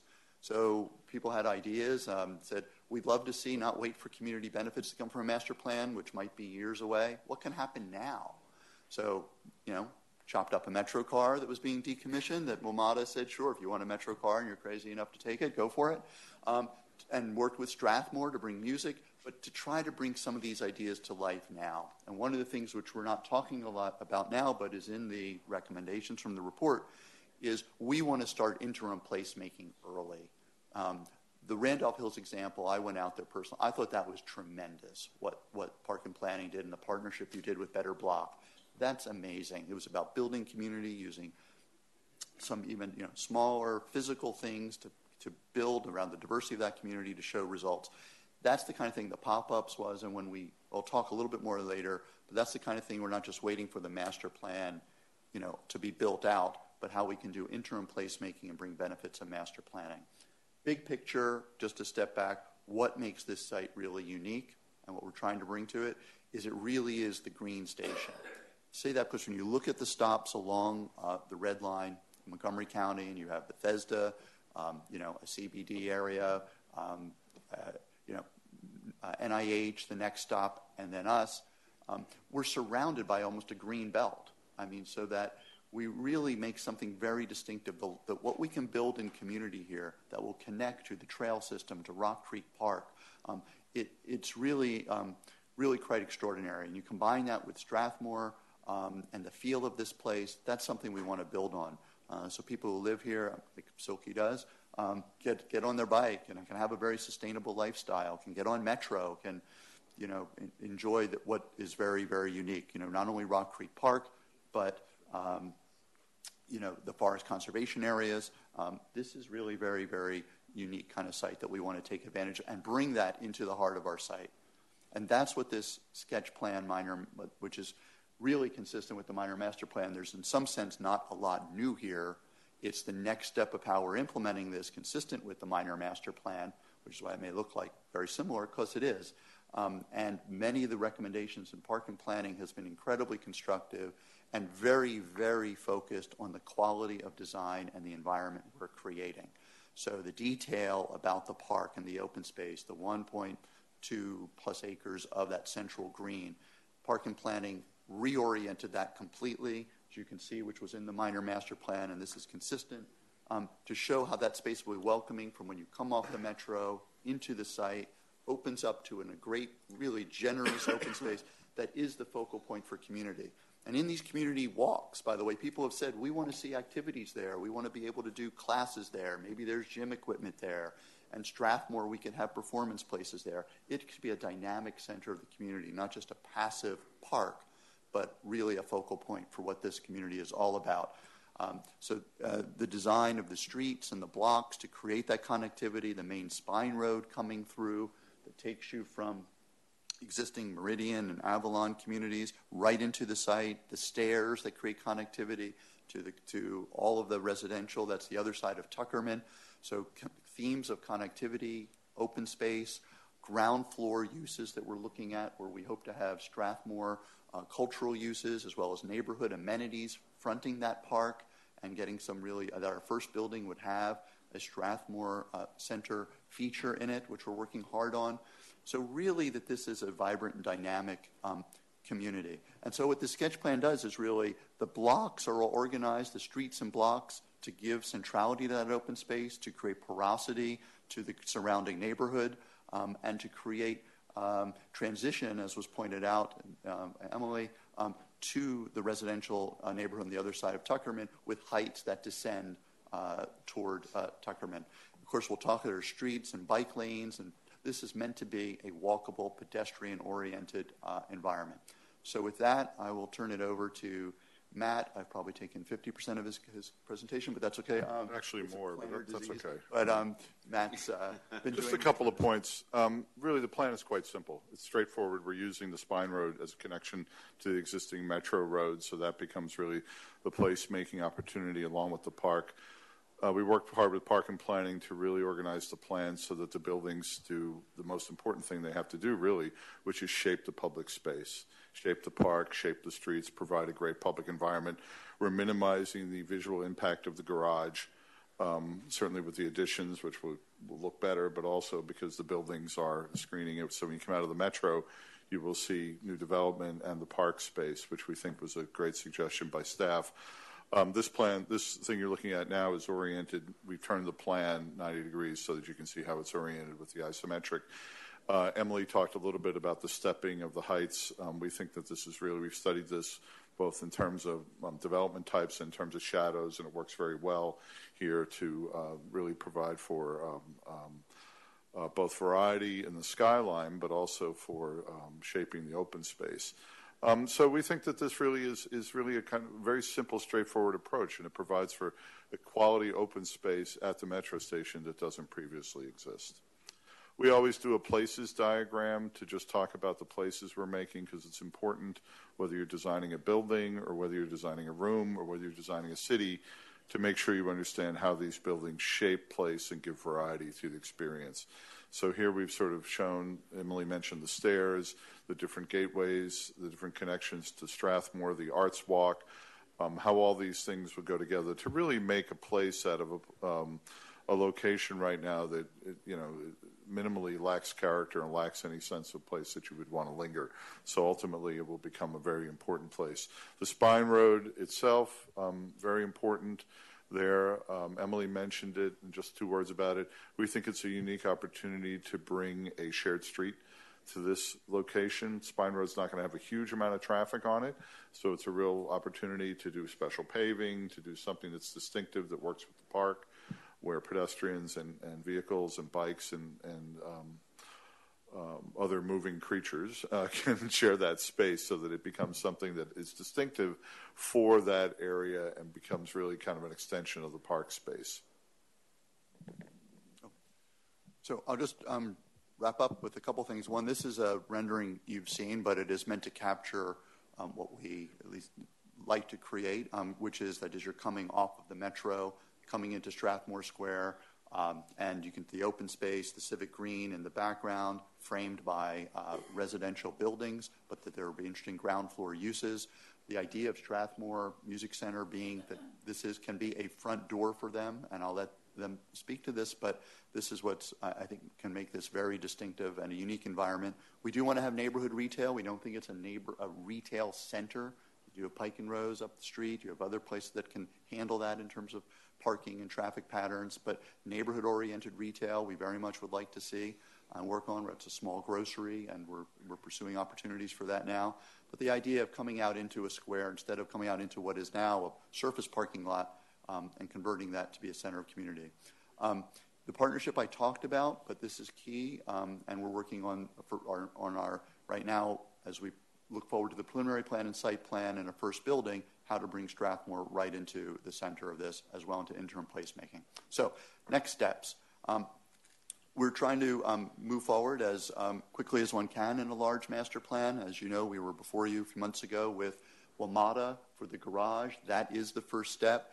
We are excited that we've gone through mandatory referral and working on many of your comments, that garage construction can start in early 2019. This is very expedited, as you know, working on these projects with WMATA or any entity that takes them. It's not a comment on WMATA, it's just a comment on how hard it is to do these things, projects, but organizing the funding and approvals. And actually in January, February, we'll be on site, getting organized, starting in March. Construction, that'll be in 9 to 12 months, but that really unlocks the site. And we wanted to show momentum. As you know, often that can wait a long time. You can get all the planning approvals. We did not do this sequentially. In other words, wait till we had all the approvals, then the garage, and that we'd be years away. And to WMATA's credit, and they're not here, so I say this without them sitting behind here, just thinking I'm doing that gratuitously, is they were completely behind this. I mean, we said, let's accelerate this so that we are on a parallel path, which is as we're going through approvals, that we're moving forward with the garage so that it lines up. So hopefully by the time all goes well, we have a preliminary plan, it's the next step approval, the garage will be completed, and we're then able to move into a first building, hopefully, in 2020 to start that. So it may seem far away, but in the scheme of master plans, not that far away. I once had a planning professor, by the way, who told me, and this is when I wasn't sure if I did the right field, who said to plan is human and to implement is divine. So anyway, so we're kind of moving step by step toward a little bit of that. And he was a planning law professor, Steve, just so you know. So just so you know, this isn't just a planning exercise for us. This is we are moving to implement as quickly as we can with WMATA. After sketch plan, we hope to move forward with. We will be moving forward with preliminary plans in beginning of the year, and we are working on an interim placemaking plan, which is very important, both hopefully during garage construction. What can we do during that 12-month period out there as the site is being deactivated? And then once that garage is completed, what can we open up with that so the site doesn't just feel empty, but can start to do some programming activities there? We've brought on a group, for those of you who toured in Philadelphia, Groundswell, did a lot of work in interim placemaking in Philadelphia on the waterfront. And we've been looking at the Better Block program to try to get ideas of what we can do. So when that opens, this really feels like the start of Strathmore Square. And with that, I'll stop and thank you for all of your support and the tremendous relationship we've had working through to make this better. I think we want to get all the folks who've come to speak up, as many as possible at once. I think we got room for probably 6 or 7 at a time, so we'll try that. I will apologize in advance, as is my custom, for butchering the pronunciation of names. The list I have in order is Amelia Siriani, Megan Sexton, Lee Gotchman, Suzanne Fine, Christian Funicelli, and Monica Jeffries Hazengelis.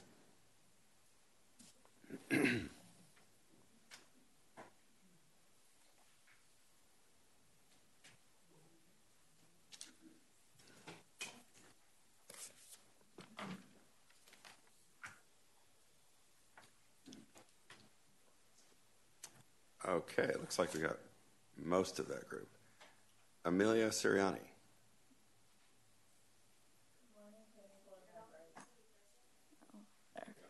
Good morning, Planning Board members. My name is Amelia Siriani, and I'm a millennial who lives and works in Bethesda. I'm here this morning to express my support for Strathmore Square at the Metro Station. I learned about Five Square's plan from a friend, and I thought to myself how great it would be to live at Strathmore Square.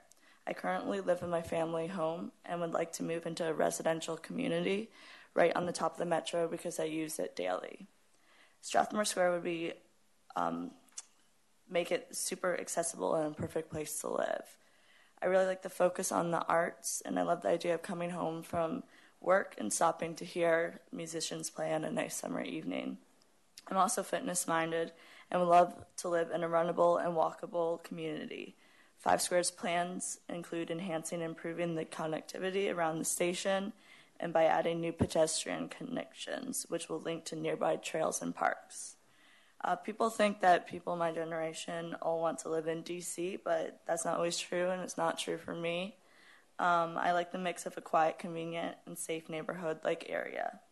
Strathmore Square is exactly the community I'm looking for, and I hope you allow them to move forward with their plans. Thank you. Thank you. Megan Sexton. Good morning, Chair Anderson and Planning Board members. My name is Megan Sexton, and I am a resident of Kensington, Maryland. I'm speaking today in favor of the plans for Strathmore Squares as you prepare to vote on the project's sketch plan application. Strathmore Squares was a project that came to my attention about 2 years ago. I was immediately impressed by the vision and believe that this is a wonderful plan being executed by a very capable team. As a local resident who is in the market to move, my number one consideration is proximity to Metro. So I am thrilled that this space will be renovated in this way. The project blends the convenience of public transit and the feel of a close-knit community, and it is exactly the type of place in which I would want to live. The plans for Strathmore Squares are terrific and incorporate green spaces with convenient shopping options. It will provide a vibrant gathering place which features artists, retailers, and performers at this valuable public transit site. And because it is near transit, I believe that the higher density is warranted here. There are a few places like this where we can build close to Metro, and by doing so, create a sustainable community where the residents can work, live, and play. Thank you for your consideration of my comments. I urge you to approve the Five Squares sketch plan application so their thoughtful plans can be allowed to move forward. Thank you very much. Thank you. Lee Gotchman. Good morning, Planning Board members. My name is Lee Gotchman, and I currently live in a shared space in downtown Bethesda. I'm speaking this morning in favor of Five Squares Development's plan for the Grosvenor-Strathmore Metro. I think this project will be extremely beneficial for millennials, future generations, and the county as a whole. I'm very concerned about people my age finding desirable and affordable living space in the county. Many of the younger people that I speak with feel that the system's rigged against them because there's a lack of housing in the county that meets their needs. This is why it's essential to create a community like Strathmore Square near public transportation. It's the only way to give millennials like myself an opportunity to live near transit and enjoy community amenities such as retail, the arts, and public open spaces. The proposed development creates desirable, vibrant, and a multi-age community living. Five Squares has been proactive in designing Strathmore Square around these ideas from the start and not just as an afterthought. More importantly, Five Squares is working with Strathmore to incorporate the arts in the community by creating spaces for artists and musicians to showcase their talent. With everything going on in the world, the arts focus of Strathmore Square will make it a welcoming and calming oasis, somewhere to go and get away from the hustle and bustle of life. All in all, millennials need everything that Five Square is proposing. This is the future, and a development like Strathmore Square will push the county in the right direction. Thank you for your time. I hope you support Five Square's proposed plans for the Grosvenor-Strathmore Metro. Thank you. Suzanne Fine. Good morning, Planning Board members. My name is Suzanne Fine, and I live right next door to the Grosvenor Strathmore Metro Station at 5230 Tuckerman Lane at the Meridian. I'm here this morning to express my support and excitement for Strathmore Square. I recently attended a happy hour by Five Squares Development where I learned more about Strathmore Square. After hearing about their plans, I'm really looking forward to the amenities and gathering open spaces. The Grosvenor Strathmore Metro is in desperate need of a sense of community. The proposed plans do a great job of addressing these issues by integrating new and innovative ideas that will complement the surrounding neighborhoods. The best aspect of the project is how Five Squares Development plans to incorporate small lit-up retail shelves in the community.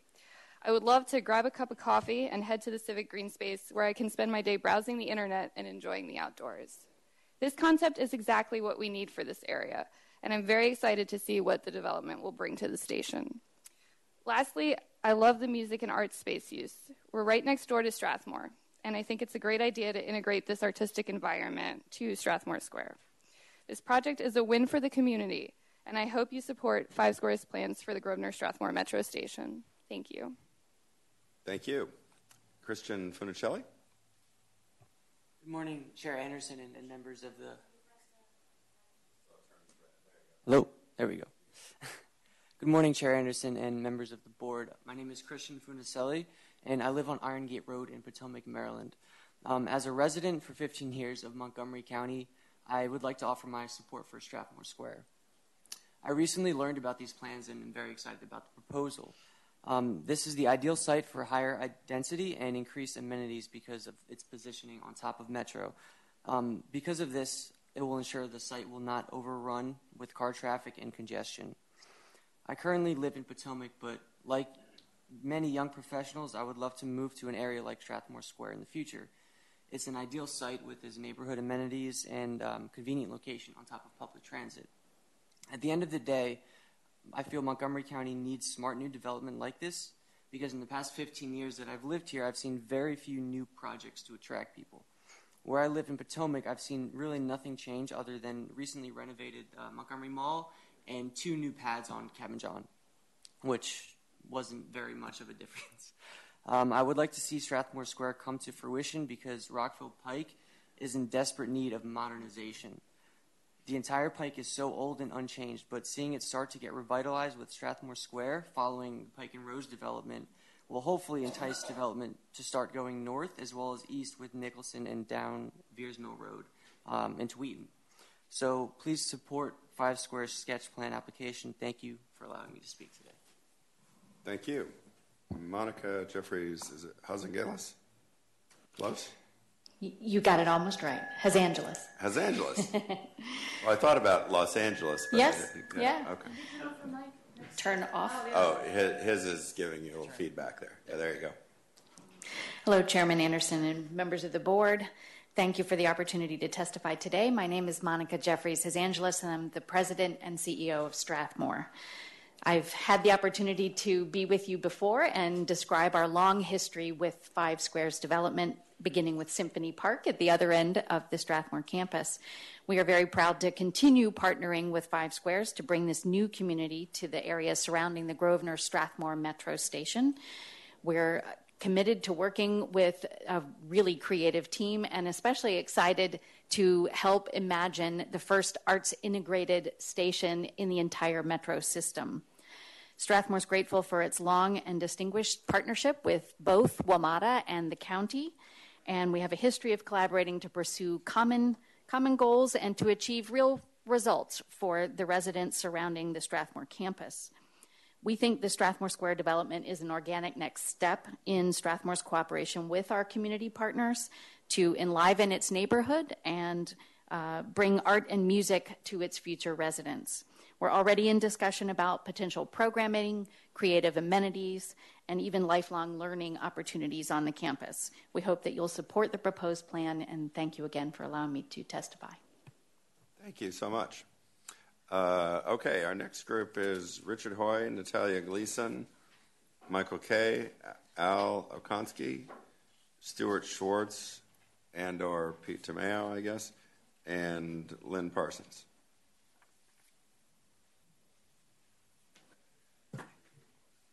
Hello.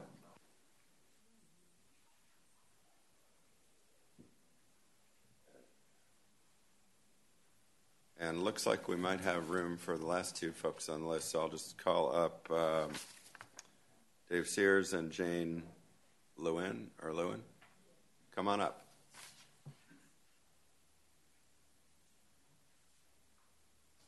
It's a little tight, but if you yeah, but that's whatever. That's up to you. You can sit around the edge, and then when it's your turn, you can. Yeah, you know the drill. Okay, Mr. Ahoy. Thank you, Chairman Anderson, and fellow commissioners for the chance to speak. My name is Richard Hoy. I'm a Bethesda resident, a retired firefighter. I've been car-free now for 25 years. And first off, I want to say thank you to Commissioner Natalie Gonzalez for for coming to the Vision Zero walk on Saturday. It's really great to see commissioners out in the community with the community members and engaged so much. So thank you for that. Throughout my career on the side, I have been a pedestrian and urban advocate, and I walk my talk, as you know. I'm here to support the project here that Five Squares is proposing, and I do not wish to defend it. I wish to tell you how great it is to have an opportunity to build near a metro station a complete idea, a complete project with a vision. We do not have many opportunities for infill development near metro stations that is not piecemeal. Pretty much the land is not owned by one entity, and it requires a lot of work and painstaking work to make the pieces fit together properly. Five Squares has a great history of developing pedestrian-friendly projects, and their work is evident in our county. So I wholeheartedly support this, and the density and the height of the buildings, this is a real opportunity here that we do not have in other locations to build densely and high because of its natural features, its location. There are very few potential conflicts with surrounding landowners and land uses. So that is possible and part of the power and part of the creativity that can be unleashed in this project. So I do not, we need green space, we need green things, sure. But as somebody who loves being in urban places, I love being around people, and I love being around things to do with strangers. And that is the primary element of this project that I look forward to. And you need the density to maximize that opportunity. And I guess the thing that I think that we need here that I'm sure we have room for, and that is a polling place. Because it is places like these that develop civic mindedness, and we can express that daily and also every 2 years. And being able to walk out of your door, down the elevator to a polling place and meet your neighbors and discuss politics would be a great thing. Thank you. Maybe even an early polling place that would be hard to imagine something that would be as metro accessible for early polling. Natalia Gleason. No. How about Michael Kay? Is that you? Yep, good morning. Go right ahead. Just press the button on your mic. There you go. Thank you. Good morning. I'm actually someone who has 40 years of real estate development experience, but I'm speaking to you this morning in my role as president of the Symphony Park at Strathmore Homeowners Association. We ask that you vote in favor of Five Squares sketch plan application for Strathmore Square. Ron Kaplan, the principal of Five Squares, was involved in the development of Symphony Park over 5 years ago, which is why I'm here. I've worked with him on a number of capacities to make it the success it is today. With Symphony Park, they demonstrated their commitment to a level of excellence, and I have no doubt they'll do the same with Strathmore Square. Our neighborhood, which I was the first resident and first buyer, was built within walking distance of the Grosvenor Strathmore Metro Station, which is why many of us chose to live there. And I believe Strathmore Square will have a significant appeal for both current and future residents. The sketch plan application for the project shows 5 Square's commitment to bringing arts into our community. It proposes numerous art spaces for both artists and students. When we purchased our homes, we were given 3-year memberships to Strathmore, and I understand that this will continue with the plans for Strathmore Square. Putting in greater density around the metro station simply makes sense. If there's any place where this is most appropriate, it's on the Red Line stop. There's such little undeveloped land in the area, so it's important to increase density on underutilized land like this around a transit hub. Our community is confident that the plans for Strathmore Square will be developed with great sensitivity and respect for surrounding neighborhoods like ours. I'm very familiar with projects like this. My father developed 2 Red Line metro sites, the Bethesda Metro site, which includes the Hyatt Regency Hotel, 3 Bethesda Metro office building, the tunnel underneath Wisconsin Avenue we developed, was the first WMATA private partnership with a land lease that dates back to 1979. I worked on the project starting in 1982 till it was completed in 85. We also developed around the Twinbrook Metro Station. It's now the Hilton Hotel Twinbrook office building, which at the time was pioneering out there. But it was very similar, and I know what density does for a project and how it energizes an area, because we were pioneers with metro site developments. Please support 5 Square's vision for Strathmore Square, and thank you for allowing me to speak. Thank you for coming. Al Okonski. Good morning, Planning Board members. My name is Al Okonski, and I live in Grosvenor Park 2, across Rockville Pike from the Grosvenor Strathmore Metro Station. I'm speaking to you today to express support of 5 Square's vision for Strathmore Square. My wife and I both support the sketch plan application for the development. We believe that the plans propose street alignments, building heights, and setbacks from the street all show careful thought and sensitivity to neighborhood properties, especially those immediately adjacent to the metro station. We've closely followed progress of this development over the past 2 years, and we have attended meetings and presentations, reviewed all the project materials, and asked many questions. Both of us work as architects, which helps us better understand the plans and discuss them with our neighbors. We look forward to this project because it will fulfill the promise of our metro station and the surrounding neighborhoods. It establishes a better sense of place, including a community focal point, which is currently missing. We appreciate that it is concentrated at a station along our transit corridor. This makes community development sense to residents like us, and it makes economic sense. The sketch plan application also leverages our community's Strathmore Arts Center asset by offering small ground floor space for Strathmore classes and providing the potential for a local amphitheater. This will help enliven the community atmosphere, especially around that metro station. 5 Square's plans for incorporating small retail around the village square promises badly needed local business activity to our community in a suitable and a sustainable way. This is the kind of creative approach we need and we want for not only the Grosvenor Park 2 residents, but for everybody who lives nearby in our community. Ultimately, it will improve the metro station, we believe, and the surrounding area in a tangible and in a practical way. Thank you for your time this morning. I urge you to approve the sketch plan application.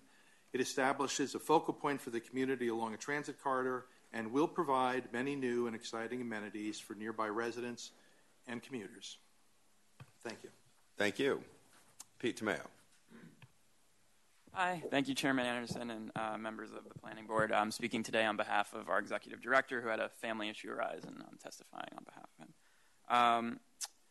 Montgomery County and other jurisdictions in the Washington, D.C. region are in the midst of a transformation from wholly auto-dependent development to the creation of networks of walkable, bikeable, transit-oriented centers and neighborhoods, and we believe this project fulfills that vision. The parcels at the Grosvenor Metro Station are exactly the type of site where we should be encouraging redevelopment and growth. And 5 Squares envisions Strathmore Square as an exemplary, transit-oriented, walkable, and dynamic community that will be well connected through streets, blocks, open spaces to surrounding neighborhoods.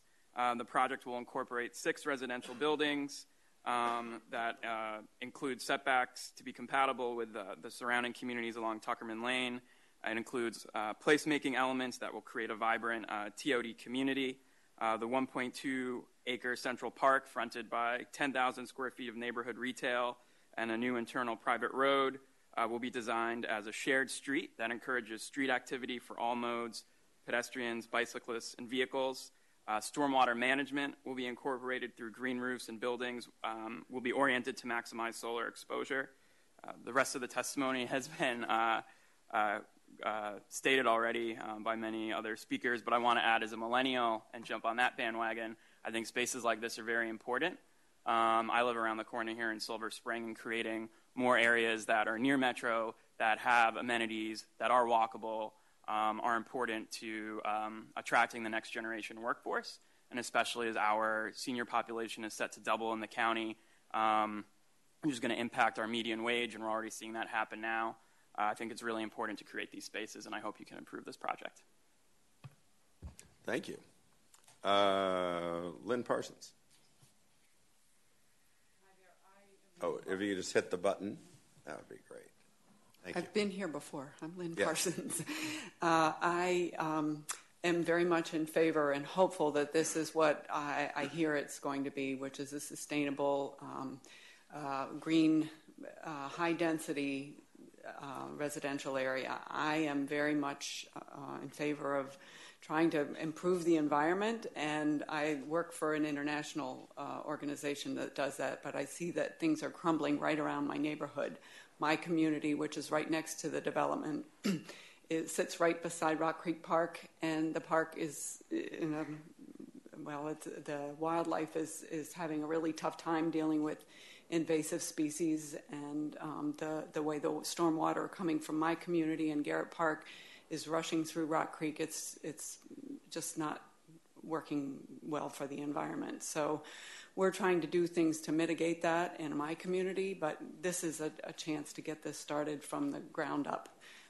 There's invasive species in the section alongside the parking area that support the spotted lanternfly, which is now going to be a problem in Maryland. It's just been spotted, and it's doing devastation to the crops in Pennsylvania. So my hope is that this is replacing a negative space with a positive space. So you're getting the density close to the transportation, and they're, from what I understand, they're planting native species, doing stormwater management, and things that other communities' development have not done, and it's causing a real problem for our water supply and for our environment. Great points. Thank you. Dave Sears. Good morning. I'm Dave Sears. I'm chair of the Montgomery County Sierra Club, and I'm in support of this sketch plan. I have 2 pages. I'm not going to read the whole thing, but I have copies for everybody. But I want to emphasize a couple things. Number one is number one issue from an environmental point of view, so therefore number one issue for Sierra Club right now is climate change. And in metropolitan areas, the way that you address climate change is you make very smart land use and transportation decisions. This plan moves us in the right direction. So we're very pleased to support this plan. And I outline here 6 different aspects of this plan that will help us address climate change. Number one, we have high density at transit, so therefore this allows more people, more opportunities to get where they need to go. without driving their cars. Affordable housing, I'm pleased to see that MPDU has gone up to 15% here. That's exactly right. That is an important part of addressing climate change because lower income people that live next to transit will use transit more than higher income people that live right next door. Research shows that's true. Parks and plazas, that's really good because if you want this to be a successful community, it has to be attractive. And many of the earlier speakers have indicated lots of ways in which this is going to be a very attractive environment. Walkability is a piece of it, reduced parking, and energy efficiency. So those are all pieces of the puzzle, and I'll just read to you my last 2 or 3 sentences. So, Sierra Club believes that the Grosvenor-Strathmore plan in front of the Planning Board does a good job in helping us to address climate change. This plan will enable the county to make good progress on each of the 6 aspects, high density, affordable housing, et cetera, that I just mentioned. This plan could be even stronger if the Planning Board modified the plan to provide higher density. And I'm not suggesting that you do that, although you might think about it. But thinking more broadly than this particular plan, but thinking more broadly about plans that will come in front of you over the coming months and years. As the Planning Board considers future plans at transit stations, and this includes Metro, Purple Line, BRT stations, we urge you to push harder for more density in such neighborhoods. Thank you. Thank you very much. Ms. Lewin? My name is Jane Lewin, and I represent the Parkside Condominium Association. Parkside is a community of 954 households in 102 garden-style buildings situated on 69 acres across Tuckerman Lane from the Grosvenor-Strathmore Metro property. At various points, our borders are contiguous with Strathmore Park, Stony Brook, and Garrett Park, and we also have a long border that is contiguous with Rock Creek Park. First, I'll mention the aspects of the proposed development that we much appreciate, and will then comment on 2 problems that we believe need to be dealt with. First, we appreciate Mr. Kaplan's continual openness to meeting with neighborhood residents, his receptivity to our comments, and his readiness to respond to questions and objections. Second, we are pleased that the plot of grass between the garage and Tuckerman Lane, across Tuckerman from the Music Center, is to become a dog park. Parkside itself is a no-pet community. However, because our roads and the adjacent sidewalks are owned by the county, neighborhood dogs may enjoy the benefits of walking through Parkside despite our own no-pet status.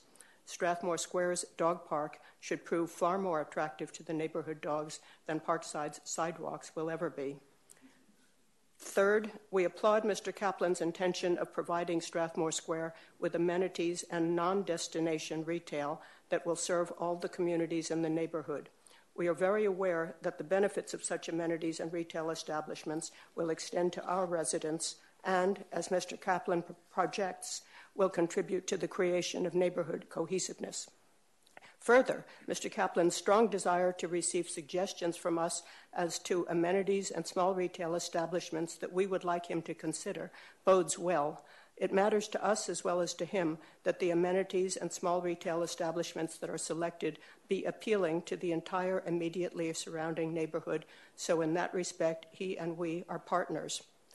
Now, 2 matters that concern us greatly: traffic congestion and school overcrowding.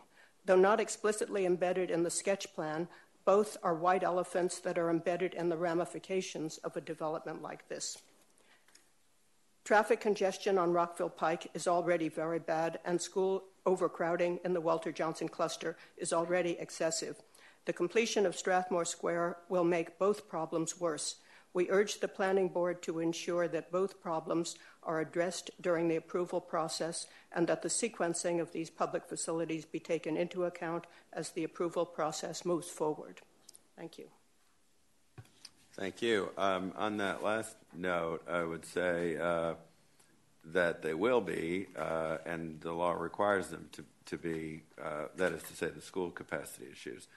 And in the relatively near future, as you probably know, the school system is planning on reopening the old Woodward High School.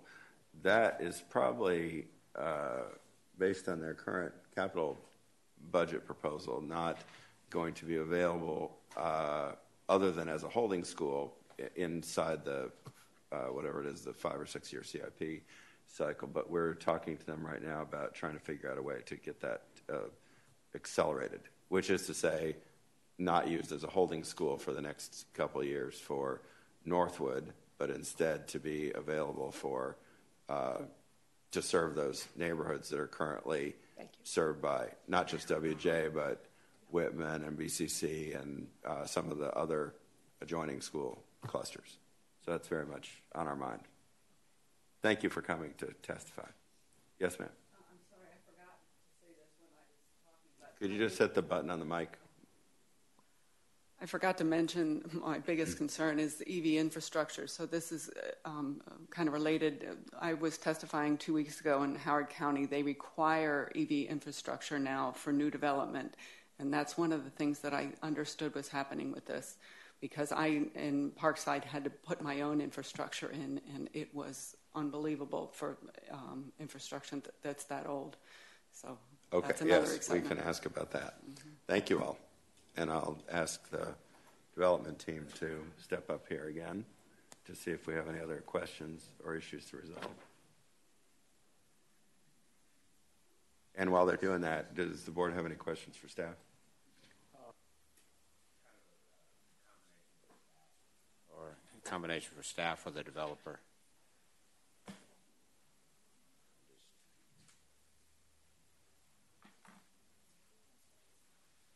I just have one question on the parking. Actually, the Metro garage serving transit, they arrive at random times, and it's easy to get in and out of the garage. The one thing, my wife enjoys going to Strathmore, and the question is exiting the garage in the evening. You have the private roadway designated that goes by the town square, if you will. And in terms of, in your total package, or staff looked at how this exiting Strathmore, an event out of the garage, will it be enhanced or facilitated by this development? That's kind of one question that I have. I don't know who. We could take a shot at response. Yeah, I mean, it says private street. Does that mean you can't go that way south and then exit to Tuckerman and go down to is that going to be closed? People exiting Strathmore? For the record, Silky Knuppel with Vica, Maryland. So in the initial stage with the garage,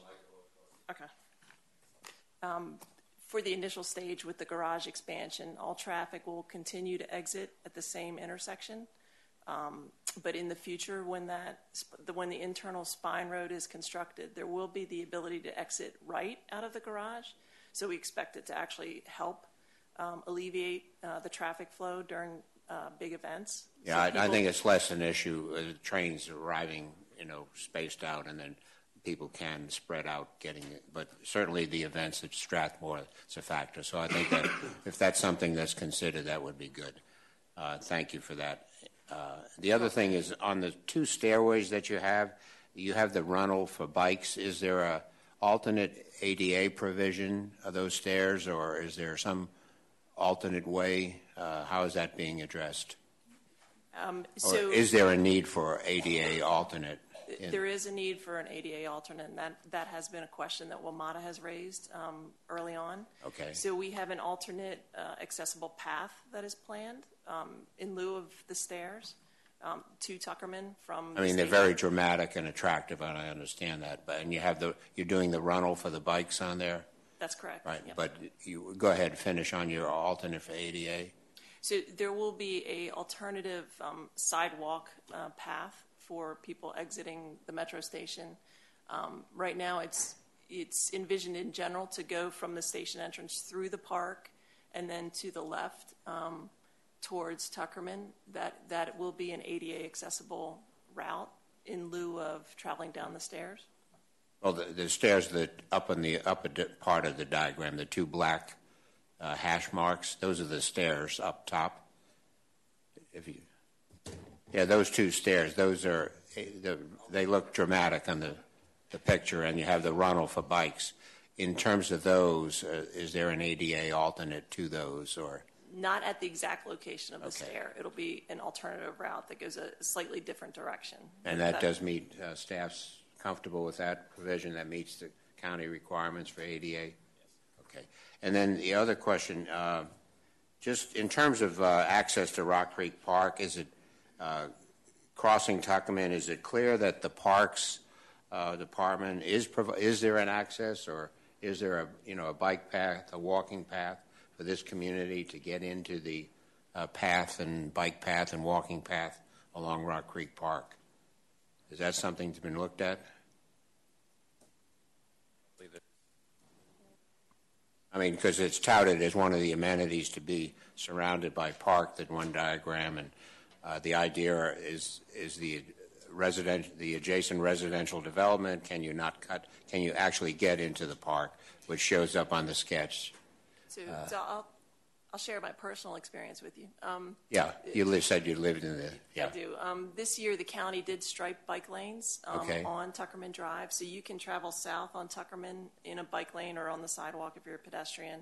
And then when you get to the 355 intersection, there's an existing sidewalk that goes from Tuckerman down to Grosvenor Lane. Right. So you can follow that sidewalk, and then the bike lane starts right there at Grosvenor Lane. All right. Now, just on this sketch that is on the screen there with the north arrow, just to the left of the north arrow there, where that little corner seems to touch Montrose Avenue there, is there access to the park system there, or is that something has been considered to be planned in conjunction with our Parks Department? There's nothing existing. Is there anything planned or considered? There's an entrance just south of. It's not on the image, unfortunately, but it's less than a quarter mile. I mean, it's really probably a few hundred feet before you can access the park. And then just there's such a great asset. If you can get there easily, that's great.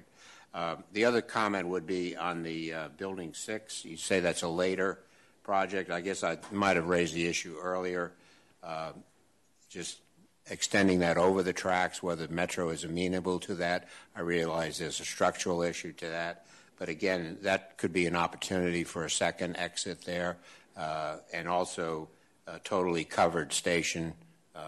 That overhead covering could be extended to that building or that site. And then, is that something you're going to come in later on that particular corner? In terms of it? I would say most probably. I mean, it's a site that will require study. It was pointed out also in the report in terms of overall access to this site. We have raised this issue. It did come up before. Also came up with the council with WMATA. So there's obviously, as you know well, engineering and cost implications to it. It's not something they currently are considering, but it's something, again, if it's a later stage that we. But it could expand your building there. It could expand. It would obviously give. It would obviously, from the building standpoint, would be nice to be able to do if it were feasible in terms of the floor plates. So it's something we'll continue to work on. As you said, it's probably not the first building, so it'll give time for the site to build out. It provides an alternate entrance there, even from a safety standpoint, and then the building would shelter the station and might be able to complete the canopy that's over the station. So and that area was actually included in the minor master plan, especially during the council, as a thought of not increasing necessarily the density on that particular piece over the property, but increasing the height opportunity to take into consideration providing some of the access, things that you had mentioned in the possibility of being able to build over that area. Right. Okay. Thank you. Anybody have any other questions? Tina? Thank you. Yes. It's more just a question. And again, we're at sketch plan, but I'm hoping moving forward, you've mentioned the green roofs, but I'm hoping that you'll also consider actual vegetated roofs. That we heard from the community, and you've heard me say this before. Let's think about some plantings, pollinators. We need them in the community. We don't, with the kind of traffic we're talking about at the ground level, they'll probably either be run off, sprayed off, or walked off. But if we can consider the vegetated roofs, that would be very helpful to bring pollinators into the area. For me, two things. One is that I get so excited when I see that I participated in a master plan and then I see the projects coming in. I mean, I'm seeing it right now with you guys. It's so cool. And also with Montgomery Village, too, happened there. That's why I love these small master plans, that are really focused, and we should be doing more of those instead of those huge ones that takes years for people to see a little difference. So it's gorgeous, I said it before, and I love your engagement practice, and that's why you're being so successful. Like I've seen applicants coming in and they only have one meeting with the community. It shouldn't be like that. It should be going after, having multiple meetings to engage more people and having people feeling empowered with the project, and that's what you have accomplished here. So I congratulate you for that. Somebody mentioned, the lady in the back, she talked about public facilities. And it's true, sometimes we have developers are responsible of updating public facilities around the area, bike lanes or whatever. But also the county has to invest too. So I will ask you to, this is not just the only thing that you should come here and testify, but go back and talk to the county council. We have a new county council coming in, and push to have BRT on Rockville Pike, push to have Mark Rail all the way to, App County, push to have, better service with Metro and the bus system so there are less cars on the roads.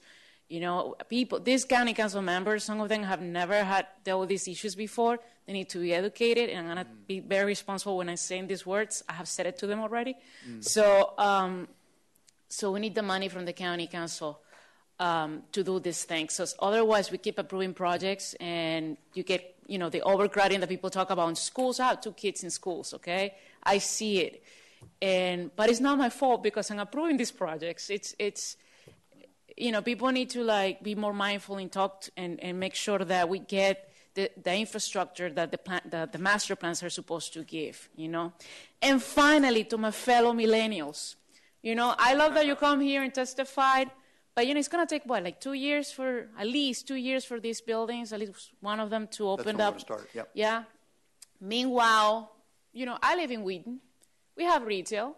We have the metro. I walk to the metro. It takes me less than 10 minutes with high heels walking to the metro station.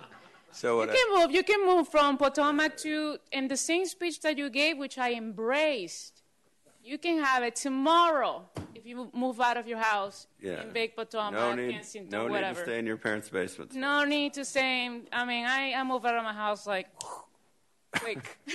So I'm just saying, there are more places, red line stops in Montgomery County than Bethesda, Rosner, whatever. You can go to Silver Spring, you can come to Wheaton, you can come to Glenmont. Had to say it. Well, I was just going to mention if we could interest you in Forest Glen there, so, that would, while you're... I want to just add to that. I think it was a credit that I guess all of the speakers spoke were supportive, so your outreach has been good and shows what a happy hour can do with millenniums as well. So I will say any age. Any age. No, but I think that's a credit to your effort to get the community involved, and it seemed like there's great support. Thank you. Okay, could we get a motion? I've been involved in TOD in D.C. and up in Baltimore, so I would like to make a motion to approve as recommended by staff. Second. All in favor? Aye. Opposed? That's approved. Good Look luck. forward to seeing Thank your you preliminary very much, plan Mr. Chair. Thank you very much. Thanks, Mr. Chairman, we have copies of our PowerPoint presentation that we'd just like to submit into the record, as well as I think staff mentioned that you received a letter of support from WMATA, but we just want to make sure that that's in the record as well. We've received. Thank you very much. Thanks.